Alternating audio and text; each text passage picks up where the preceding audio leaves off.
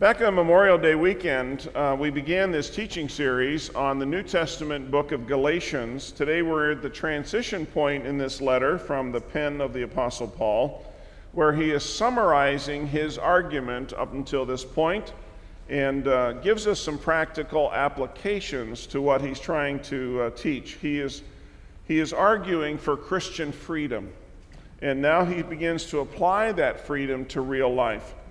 But the question that we need to wrestle with is exactly what is Christian freedom. Both the nature of Christian freedom and the application of it are very countercultural to our world today. But today we're going to be looking at the first 12 verses of Galatians chapter 5, and that is a summary of all that Paul has argued for to this point. And he says that Christians have been set free by Christ, and we are to stand in that freedom and not revert to the slavery of the Mosaic law of the Old Testament. Now, slavery is not a popular word in our culture today because of all the connotations to human cruelty and suffering, but I'm using that terminology because the Scripture does, and it refers to the slavery from which Christ has freed us to the Old Testament law, and specifically trying to be made right with God by our own good works, trying to find God's acceptance by avoiding sin or observing religious rituals, all of that kind of stuff. This is slavery, Paul says, that is doomed to defeat.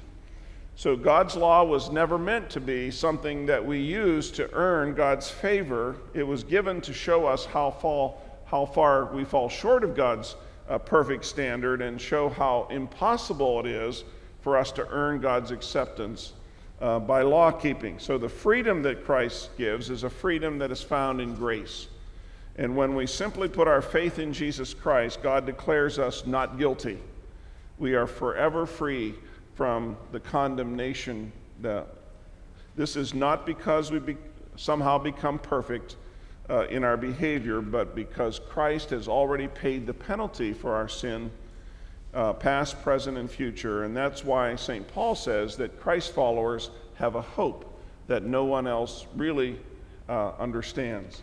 So we'll talk about more later about the only thing that really matters as we continue to explore what it means to be free in Jesus Christ. But let's pray together for a moment, shall we? God of majesty and power, you have given us a knowledge of yourself and your will in the words of Scripture. However, we confess that so often we ignore that clear teaching about how we should believe or do or what we should hope for. Instead, we try to follow our own impulses and our own dreams. And we ask today that you would forgive us and open our minds and our hearts once more to your eternal truth so that we may draw closer to you, to your plan and purpose for our lives, and to your kingdom. For it's in Jesus' name that we pray. Amen.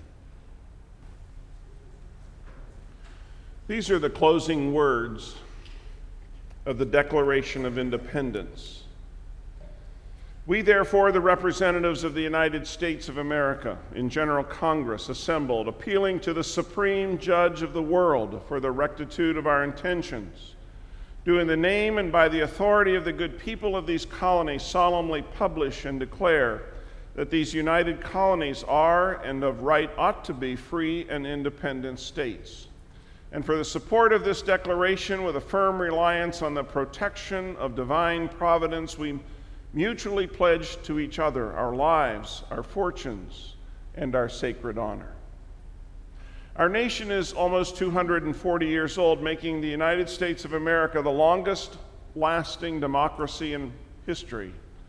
Our existence as a nation goes back to that day in July of 1776 when 56 brave patriots signed the Declaration of Independence. I find it striking that twice in the closing sentences, the Declaration appeals to God, referring to him as the supreme judge of the world and divine providence. To read these stirring words is to remember that freedom is never free.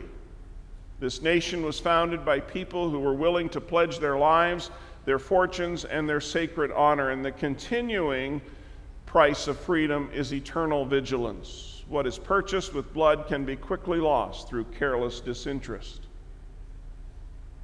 In the Adirondack Mountains of New York, you will find Lake Placid, site of the 1980 Winter Olympics.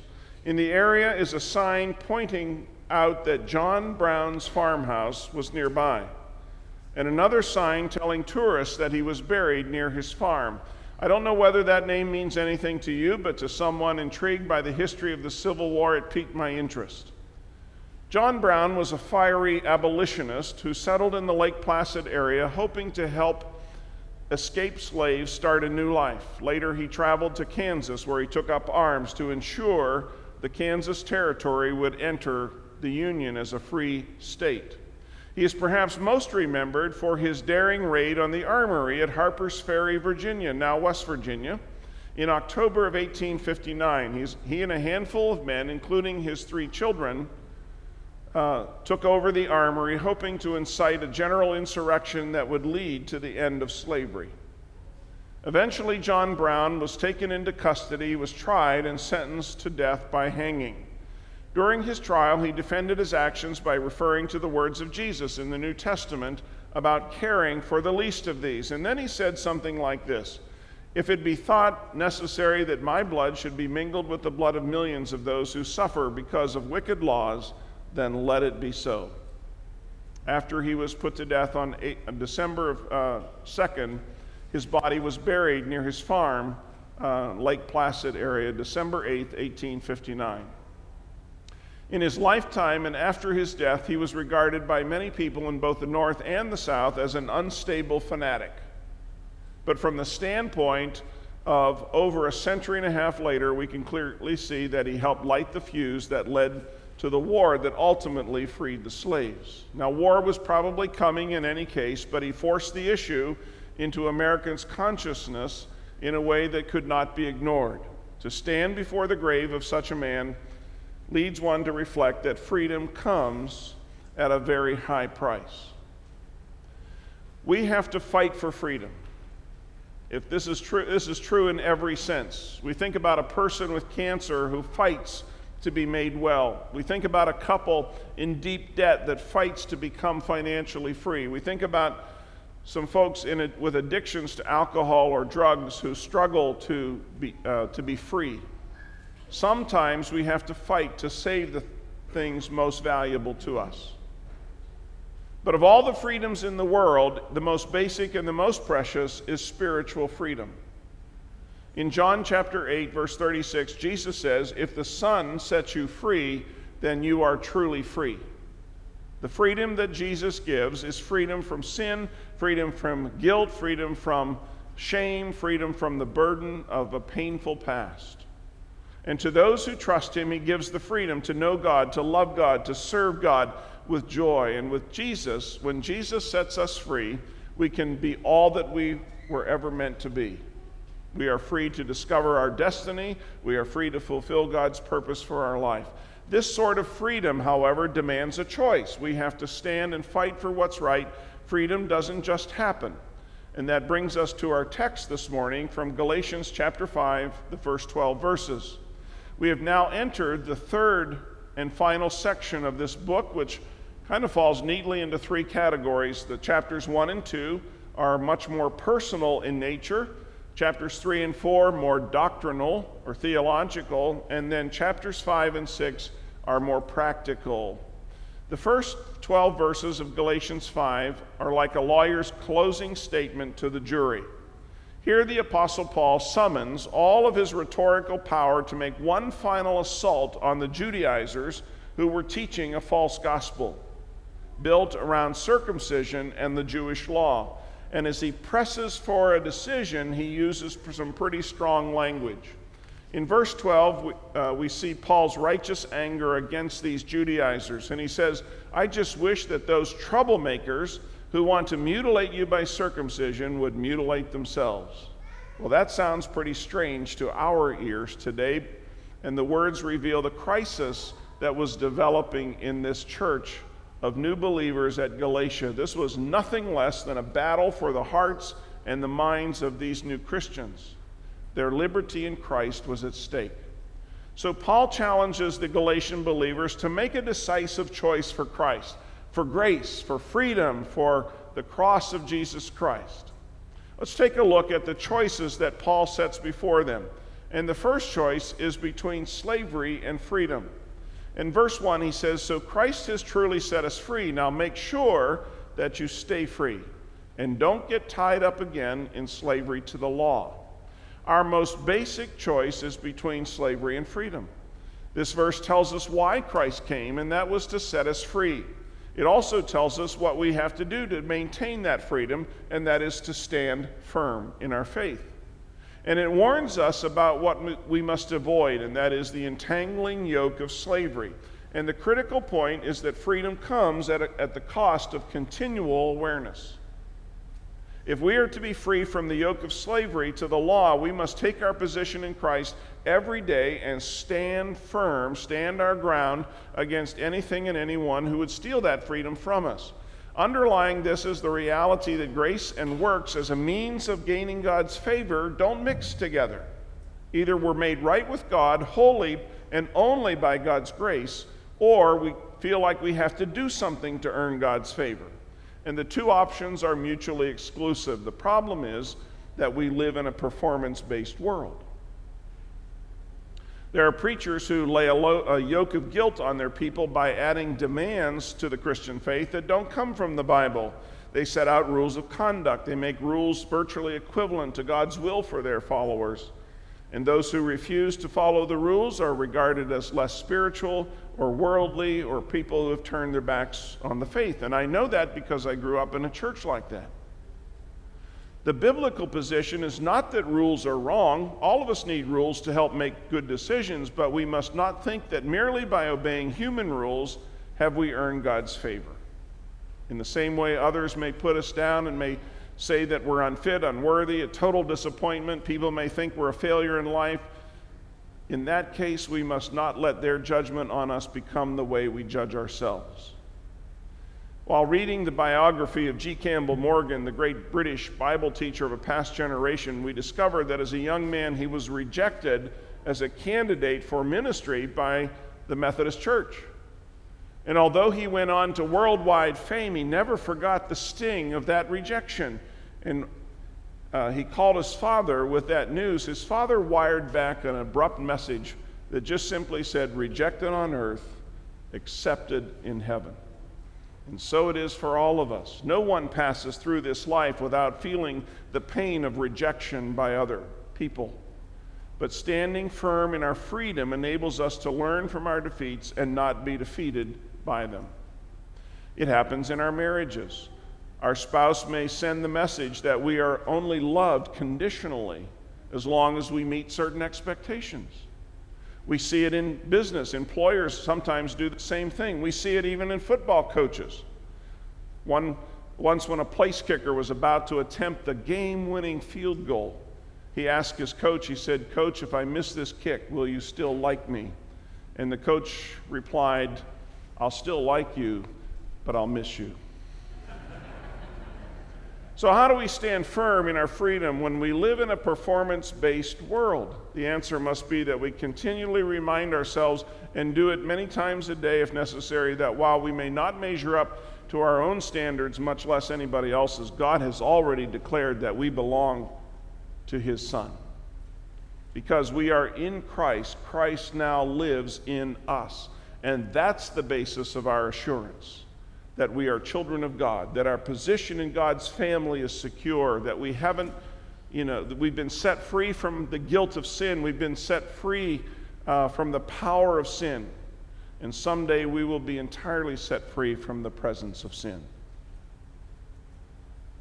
One of the implications of this verse is that it is impossible for us to again be enslaved to the law unless we voluntarily allow that to happen. No one can chain us up again unless we willingly surrender our freedom. So Paul would say, stand firm in your faith, for it is for freedom that Christ has set you free.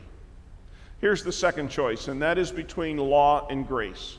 In verses 2 through 4, Paul explains the disastrous consequences of choosing to go back to the Old Testament law as a means of pleasing God. And he uses circumcision as the example because this is the particular issue that's troubling the Galatians. No doubt his readers need to hear these strong words because it seemed like to them only a minor thing, a tiny operation, a small concession to these false teachers. But his point is that when it comes to freedom, there is no small concessions. Even small decisions have enormous consequences.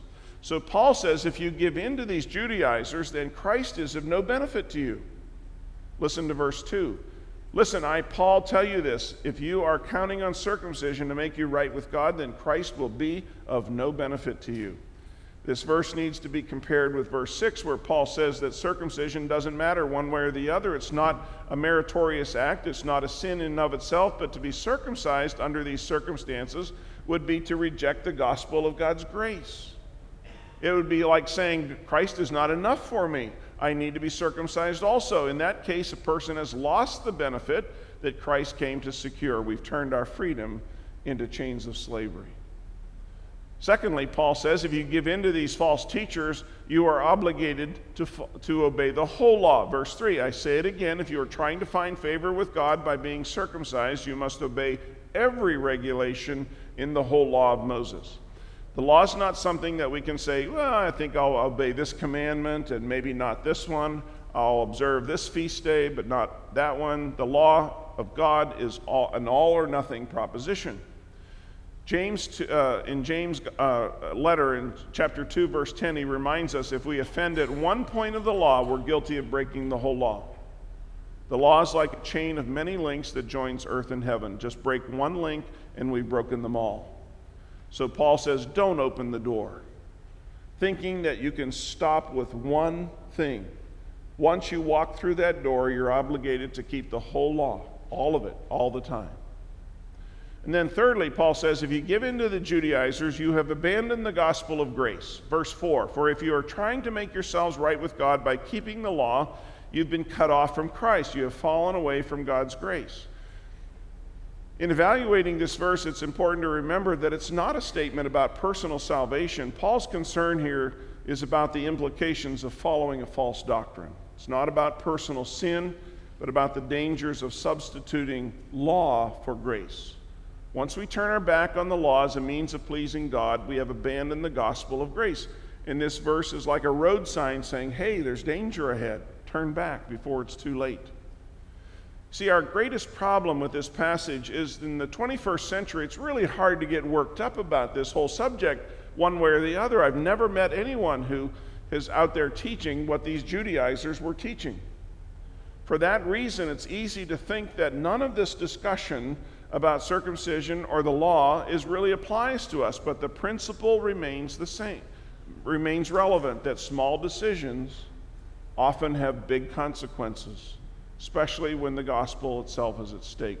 I like the statement that motivational speaker Zig Ziglar says. He says, a person who will compromise once will do it again. Paul would agree with that sentiment, which explains why he writes this letter in the first place. And then here's the third choice between circumcision or the cross. Paul now turns from addressing the issue of circumcision itself to addressing the issue of false teachers and the bad influence that they had on these Galatian believers. And in the next few verses, he points out 5 dangers of living by the law instead of living by grace. Paul says if you give in to the Judaizers, it stops your spiritual progress. Verse 7, you were running the race so well, who has held you back from following the truth? And he paints the picture of a runner who's doing well until somebody cuts in and knocks them off stride. And this is what these false teachers had done. It's sobering to realize that all of us are either helping or hindering other people in their journey to God by the way we live. So I think it's a great question to ask ourselves, does the example of my life bring my friends closer to Christ, or is it pulling them further away? Who is it that pulls us away from God? Verse 8, Paul says, it certainly isn't God, for he is the one who called you to freedom. Paul wants the Galatians to know that although these false teachers claimed to be speaking for God, it wasn't true. In 2 Corinthians chapter 3, Paul says, wherever the Spirit of the Lord is, there is freedom. It's God's will that his children be free, not bound up by the chains of suffocating legalism.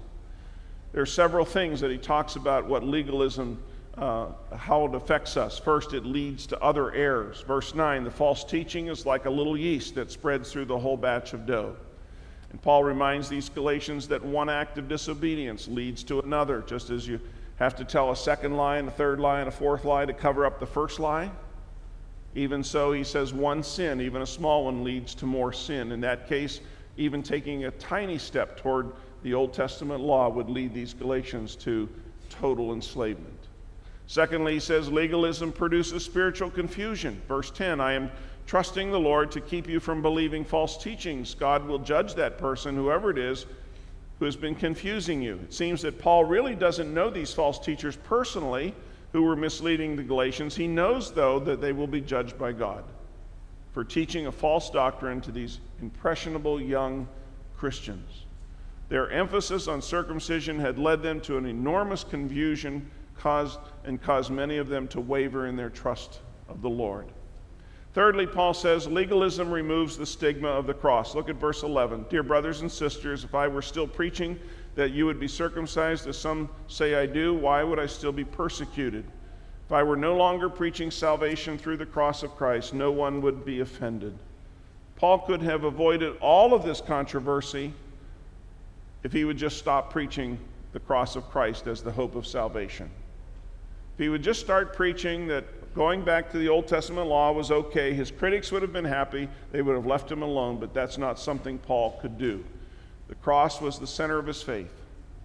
Let others preach what they wanted to, but he was going to preach Christ crucified. In the cross, there's forgiveness, there's freedom, there's new life, there's abundant life, there's access to God, there's membership in God's family, there is redemption, there's peace with God, there is eternal life, and there is hope of heaven. And Paul says, why would anybody exchange all of that for failed legalism? See, Paul was persecuted because he preached the cross as the way of salvation. Some didn't want to hear that message, so they attacked the messenger. And the world hasn't really changed its opinion in 2,000 years. It hasn't been that long since I read a news report of an employee who was threatened with dismissal for wearing a chain necklace with a cross around her neck. Such a symbol was considered offensive to the people who worked with her, and some thought it as a threat and called it a hostile work environment. But that shouldn't surprise us. The cross has always been controversial, and there's always been people who've been offended when we boldly proclaim the cross of Christ. To which our response should be, so what? People get offended when we preach the cross, let them be offended. That's not a call for rude or offensive behavior or unkindness. It's a call for Christians to stand firm in their faith. Never be ashamed of the cross. Never fear to own the name of Christ in public. Never back down when you're questioned what you believe in. Instead, stand up for Jesus. Don't get angry when people disagree with you. If anybody gets angry, let it be somebody else, but let the people of God rally around the cross of Christ and proclaim the message of salvation. Now, I suppose someone could ask why we are so insistent on what we believe. Why do we fight so hard for the truth of the gospel? And I find the answer in Galatians 5 and 6, where Paul says, but we who live by the Spirit eagerly wait to receive by faith the righteousness God has promised to us. For when we place our faith in Christ Jesus, there is no benefit in being circumcised or being uncircumcised. What is important is our faith being expressing itself in love. See, our hope is in God alone. All that we need comes from Him. The righteousness we need is found in Jesus Christ, and that righteousness comes by virtue of His death on the cross. God doesn't care whether or not we follow every detail of the Old Testament law. The only thing that matters is true saving faith that expresses itself in a life that's motivated by love. Let me wrap up this morning's message real quickly with 3 simple conclusions or applications. 1, when it comes to the gospel, there can be no compromise. As a church, we will gladly discuss a lot of issues, methods of baptism, the correct form of church government, all kinds of things. But where the gospel is concerned, there can't be compromise. We believe the story of the New Testament. We believe that Christ died for our sins, that he was buried, that he was raised the third day. We believe that apart from true faith in Jesus Christ, there is no salvation.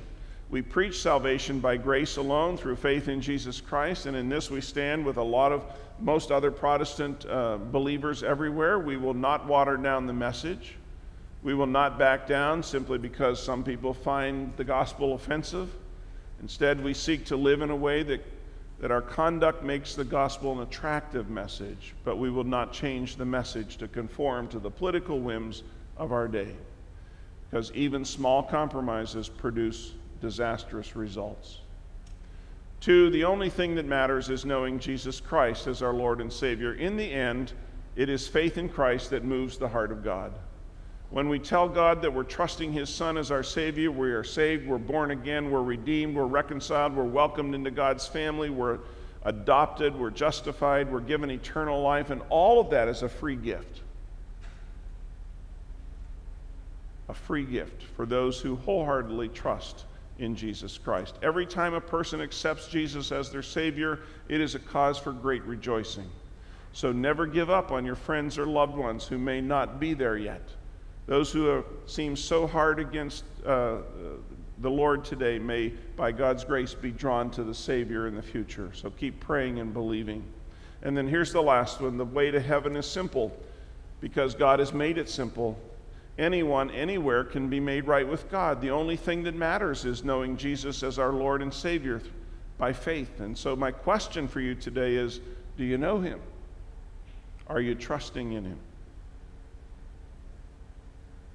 I heard about a cartoon that depicts a person standing at the gate of heaven, and God's asking them something like, why should I let you into my heaven? And this guy starts to give his reply, and he details every good work he's ever done, all the money he's ever given to charity, all the Sundays he taught a Sunday school class, and the list just goes on and on and on. And then finally there's a pause, and God says, is that your final answer? What will we say when we stand before the Lord and he asks us why we should be admitted? Will we reply with one of those answers, like, hey, I was raised Catholic, or I'm a fourth generation Presbyterian, or I attended Lutheran school, or Pastor Rod baptized me, or I do a lot of good deeds, I give a lot of money to charity, I'm a leader in my church, I'm a good person? We'll need a better answer than any of those. Jesus Christ needs to be our final answer, and the gates of heaven will swing open for us. The only thing that matters is knowing Jesus Christ as our Lord and Savior, and we receive that through faith. Let's pray. God, you are the one who leads us from darkness into light, from captivity into freedom, from anxiety into peace, from despair into joy. And yet we long to just separate ourselves from you, choosing to be independent, convinced of our own wisdom, forgetting your love and grace. God, forgive us and draw us close to you this day. Hold us in your loving arms. Enable us to follow you in worship and in service each day of our lives. We pray it all in Jesus' name. Amen.